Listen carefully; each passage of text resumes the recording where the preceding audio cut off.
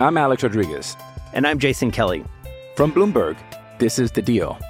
Each week, you'll hear us in conversation with business icons. This show will explore deal-making across sports, media, and entertainment. That is a harsh lesson in business. Sports is not as simple as bringing a bunch of big names together. I didn't want to do another stomp you out speech. It opened up so many more doors. The show is called The Deal. Listen to The Deal. Listen to The Deal on Spotify. When you need mealtime inspiration, it's worth shopping Kroger, where you'll find over 30,000 mouth-watering choices that excite your inner foodie. And no matter what tasty choice you make, you'll enjoy our everyday low prices, plus extra ways to save, like digital coupons worth over $600 each week. You can also save up to $1 off per gallon at the pump with fuel points. More savings and more inspiring flavors make shopping Kroger worth it every time. Kroger, fresh for everyone. Fuel restrictions apply. What's going on? Jermaine Johnson. Tune in to Turn on the Jets podcast. Hey, this is Vinny Pasquantino of the Kansas City Royals. Make sure you tune into the Turn on the Jets podcast.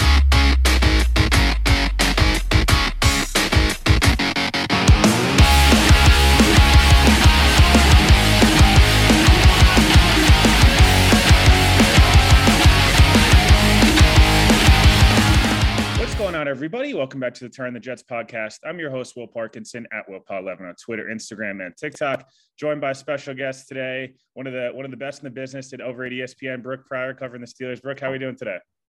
You know, we're hanging in there. Are we sure it's just week 4? Because it feels like it's a lot later. Yeah, it's a bit of crazy, obviously, week, as we were kind of just talking about it off air. Everything that happened last night, recorded on Friday with the Tua stuff, and obviously we hope Tua is okay. And obviously some hopefully better football this weekend, and we don't have to talk too much about injuries. It seems crazy the Jets are 1-10 in Pittsburgh, and the Steelers are 1-2, and we're coming into a matchup that I thought it was going to be slightly more exciting, probably going into the year, maybe optimistically.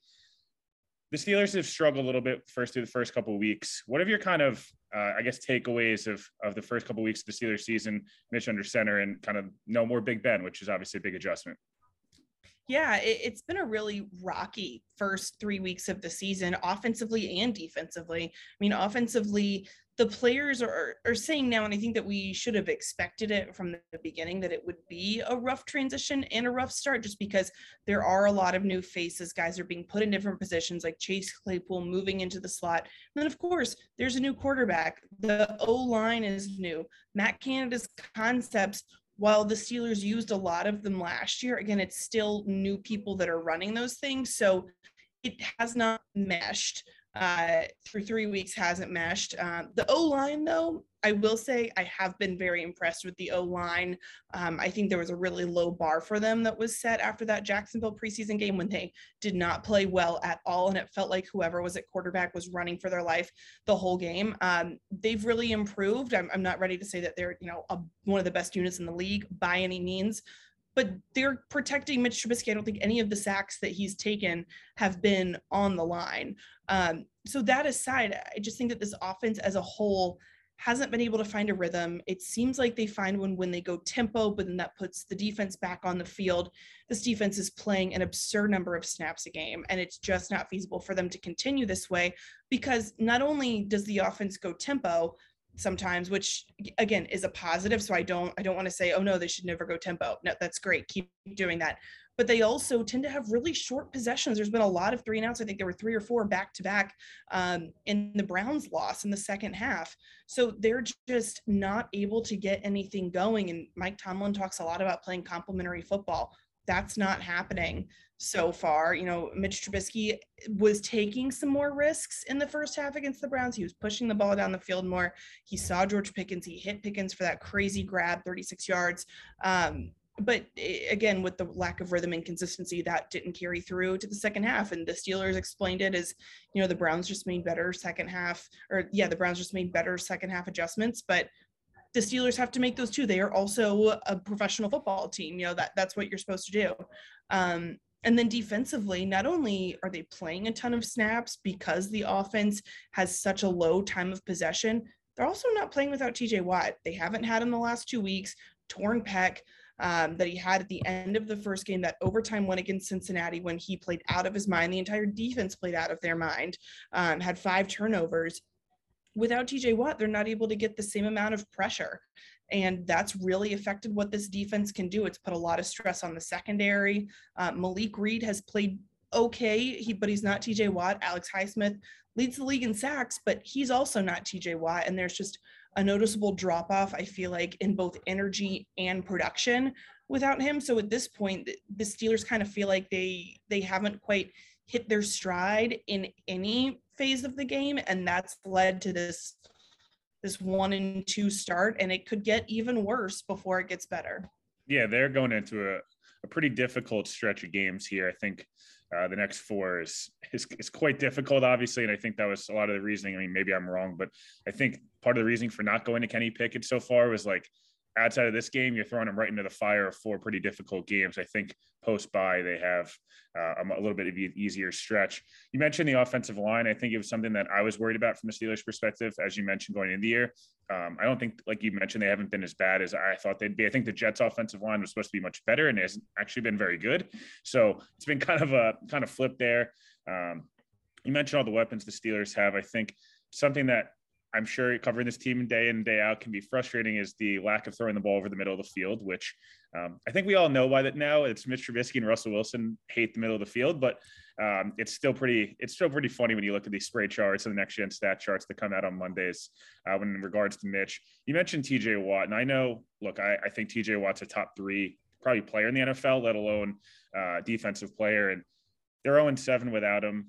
You mentioned some of the energy, and there are some other really talented players on the defense. But how do they cope with that? This week, especially against a more mobile quarterback in Zach Wilson, because I think the sack numbers, you could correct me if I'm wrong, I think it's like 3.5 with TJ Watt in the field and like 1.5 or something somewhat similar to that. So there's a big drop off, and I understand that's going to happen with a good player, but it's a pretty stark difference when he's on the field and how dominant this defense could be.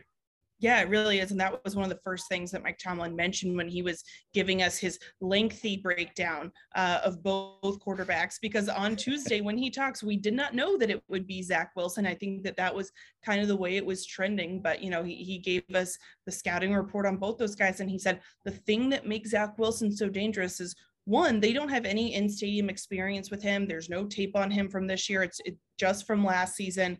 And then the other thing is his mobility is a difference maker, and it is a unique challenge for this team. I mean, I would look to see they could add another inside linebacker. Maybe they go 3 outside linebackers. I think that they just have to clog up the middle of the field more. And then also, I thought it was interesting that Mike Tomlin, who he could have not made a change to the two deep and started Montravius Adams over Tyson Alulu. And I don't think anyone would have really noticed the difference there, but I feel like he was trying to make a statement in that and putting Montravius Adams at nose tackle. I think Adams has played pretty well. He looked good in camp before he got hurt. But I think that maybe that's motivating to Montravius, saying, hey man, I believe in you. We really need you to be a valuable part of this team. And I don't know what that means as far as how Tyson Alulu is playing. Playtime will be affected, but I would expect the Steelers to use both of them, because they're going to have to rotate a bunch of different guys just to try to contain Zach Wilson, because this run defense from last season that was the worst in the league is still not great. They gave up a lot of yards on the ground to the Browns. I mean, Nick Chubb had a really big game, and they haven't faced a mobile quarterback like Zach Wilson yet this season. This is going to be a really tough challenge for this defense. Yeah, it's going to be interesting to see Zach come back, because I think everyone saw the talent coming out of BYU. I think everyone's very excited to see him.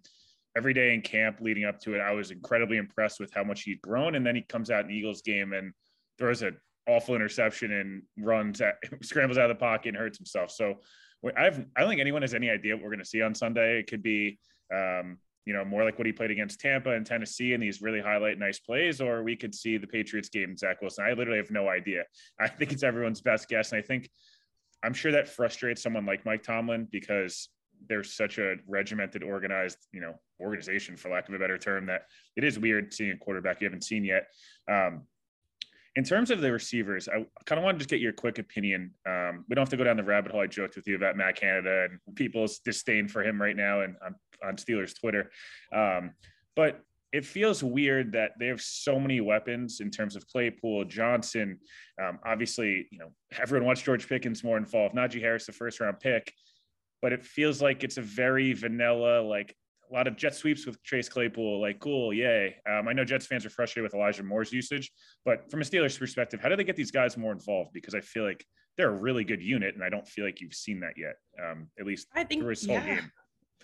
I'm with you. I got so excited in training camp and in the off season, looking at the receivers that they had, looking at who they added in the draft. I don't know if Calvin Austin's going to be a factor. He's on IR right now, but his weapon, he's fast. He can be an inside guy or an outside guy. We're not even talking about him yet, again, because he hasn't played. You add in George Pickens, you add in Claypool, all those guys that you just mentioned.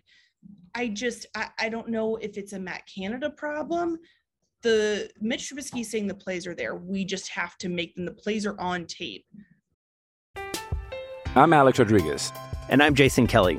From Bloomberg, this is The Deal. Each week, you'll hear us in conversation with business icons. This show will explore deal-making across sports, media, and entertainment. That is a harsh lesson in business. Sports is not as simple as bringing a bunch of big names together. I didn't want to do another stomp you out speech. It opened up so many more doors. The show is called The Deal. Listen to The Deal. Listen to The Deal on Spotify. Another day is here, and you're ready for it. What to wear? Check. Breakfast, lunch, and dinner? Check. Planning for what's next and how to save for it? That's where Bank of America can help. For your financial to-dos, Bank of America has experts ready to help get you closer to your goals. Get started at one of our local financial centers or 24/7 in our mobile banking app. Find a location near you at bankofamerica.com/talktous. What would you like the power to do? Mobile banking requires downloading the app and is only available for select devices. Message and data rates may apply. Bank of America NA, member FDIC. You're a podcast listener, and this is a podcast ad. Reach great listeners like yourself with podcast advertising from Libsyn Ads. Choose from hundreds of top podcasts offering host endorsements, or run a reproduced ad like this one across thousands of shows to reach your target audience with Libsyn Ads. Go to libsynads.com now. That's LIBSYN ads.com. You're a podcast listener, and this is a podcast ad. Reach great listeners like yourself with podcast advertising from Libsyn Ads. Choose from hundreds of top podcasts offering host endorsements, or run a reproduced ad like this one across thousands of shows to reach your target audience with Libsyn Ads. Go to libsynads.com now. That's LIBSYN ads.com. I don't know if it's a hesitancy on his part to throw it down the field. We do know Matt Canada loves jet sweeps. He likes to get, I think, cute at the line of scrimmage, and that hurts this offense.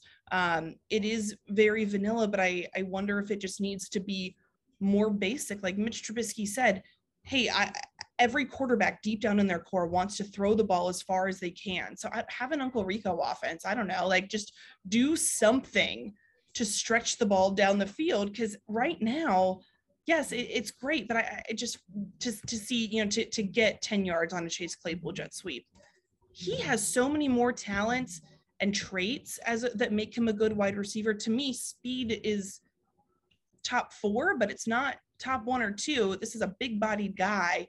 I know they want to use him in the slot. I think that he can take the beating in the middle of the field. That happens when you're in the slot, but I just want to see them get him out in space, have him make some of the comeback catches. He struggled with that last year. We saw him get a lot better this year. He worked with Brandon Marshall in the offseason. I know they like Deontay on the sideline. I think that is a good move because he is a smaller guy. You really don't want him in the middle of all that traffic, but I mean, they've just got to do something other than this cutesy jet sweep stuff. Yeah, it's almost seems very predictable. I was talking with somebody earlier today and said, like, the Steelers sometimes, a lot of teams will motion for people. I mean, I know you understand this, but for people that maybe don't understand, like a lot of people use motion to identify coverage or to try to move the line of scrimmage, try to get people in mismatches and all these different things. It feels like the Steelers just kind of motion just to motion because like it's the right thing to do. And it's like, just because a guy goes in motion, it's kind of obvious if they're getting the ball or not after a time, and teams get tells. We saw that with Cincinnati. You have to figure that out after the first couple of weeks, where every time they were under center, they'd run. Every time they were in shotgun, they'd pass. Kind of wanted to ask you one like bigger picture question with the Steelers.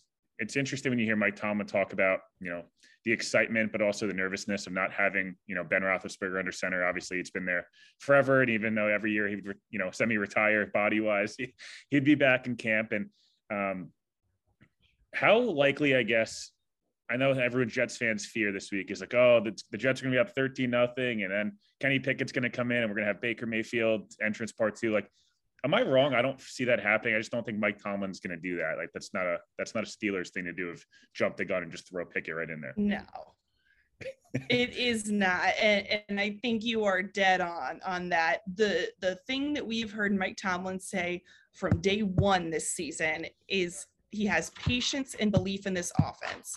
Whether that's too much belief, I don't know. But the overarching message has been shut out the noise, focus on ourselves, fix us, fix within the constraints that we've already given you, and buy in, trust your teammates.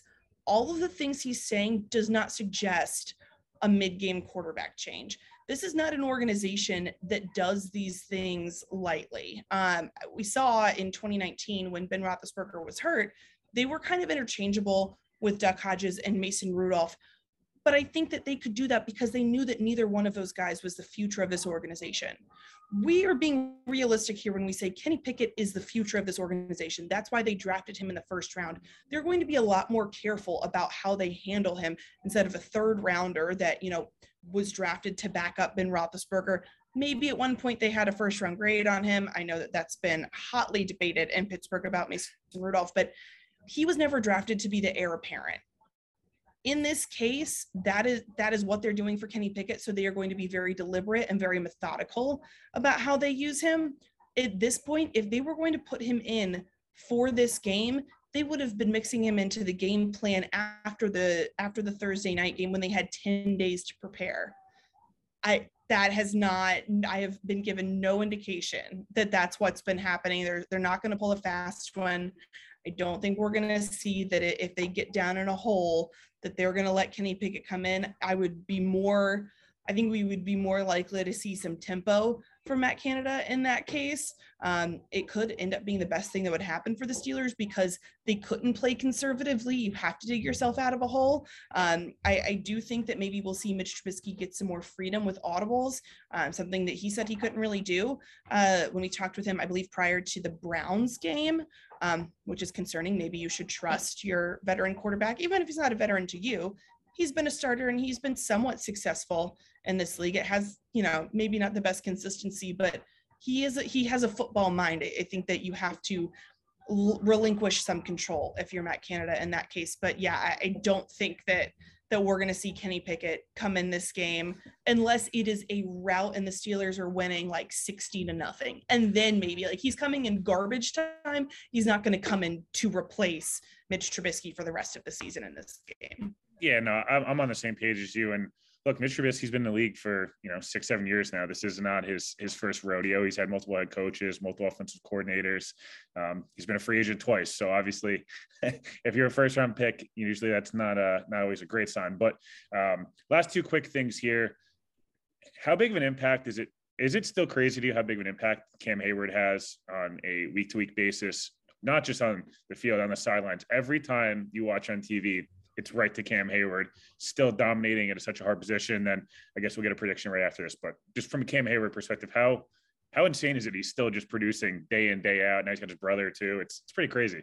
Yeah, it's awesome. I think Cam Hayward's just one of my favorite stories on this team. He will tell you that he's not old. He is 34, I think, 33, 34.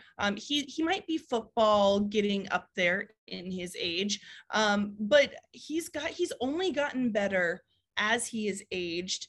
And he is, I think, one of the last holdovers from a generation of Steelers past. I mean, it was kind of him and Ben Roethlisberger that were keeping a lot of these older Steeler traditions alive. Ben retires. Cam Hayward, I believe, is the longest tenured Steeler, if I'm not mistaken. And he takes that very seriously. He's a leader. He guides the younger players. He's helping Najee Harris become a leader, a guy that's not even on his side of the ball, but he really took him under his wing. So I think that he's someone that this team looks to steady the ship when things are going sideways. Everything he does in the community, everything he does in the locker room, all of that is just as big to me as the impact that he has on the field. Yeah, he's a special player. And I think the combination of him and TJ Watt, I'm sure TJ would probably, talk to him a lot about how, obviously Cummins, his older, he can take advice from his older brother, but it's nice to have a guy on his own side of the ball that has that kind of leadership. Last thing, we'll wrap here. You don't have to give a score prediction if you don't want to. Kind of gut feeling, and if you want to, go for it, obviously. But kind of gut feeling what happens Sunday. I'm leaning towards a close Steelers win at the moment. I think it's going to be an ugly game. Honestly, I don't think we're going to be seeing. I thought that about the Browns game though, and then there's a 31-30 game for the Jets, and even the Browns Steelers game ended up being the over, I guess, cash in the last play.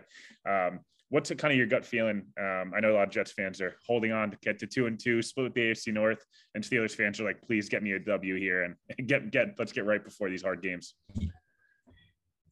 Exactly. I think I'm with you. I think it will be a close game. I think it will be a very ugly game.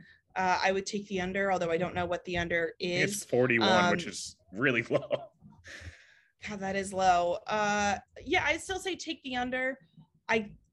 I think my score prediction, like 21-17. Like, I think the most we get out of one side is 21 points. And I think one of them would have to be, if the Steelers win, I think they have to have a defensive touchdown to make that happen. I think that they've just got to, they need this win desperately. If they don't get this win, they could go into the bye, 1-7, I think. And that would be, we would be in uncharted Steelers territory under the Mike Tomlin era. Yeah. I mean, look, I don't think he's never finished under 500, right? I think 500. So I don't know. This year, there's a chance the Patriots and Steelers may be joining the Jets, the Jets and the Jags and all these and Texans down near the bottom. Obviously appreciate hopping on. Brooke does a fantastic job. If you're not following her on Twitter and all socials, BE Pryor, from a Twitter perspective, obviously your stuff at ESPN, make sure you guys are plugged in there, and good luck on Sunday. Hopefully your eyes don't bleed, and neither do mine, and we'll see a good football game. Absolutely. Thanks for having me.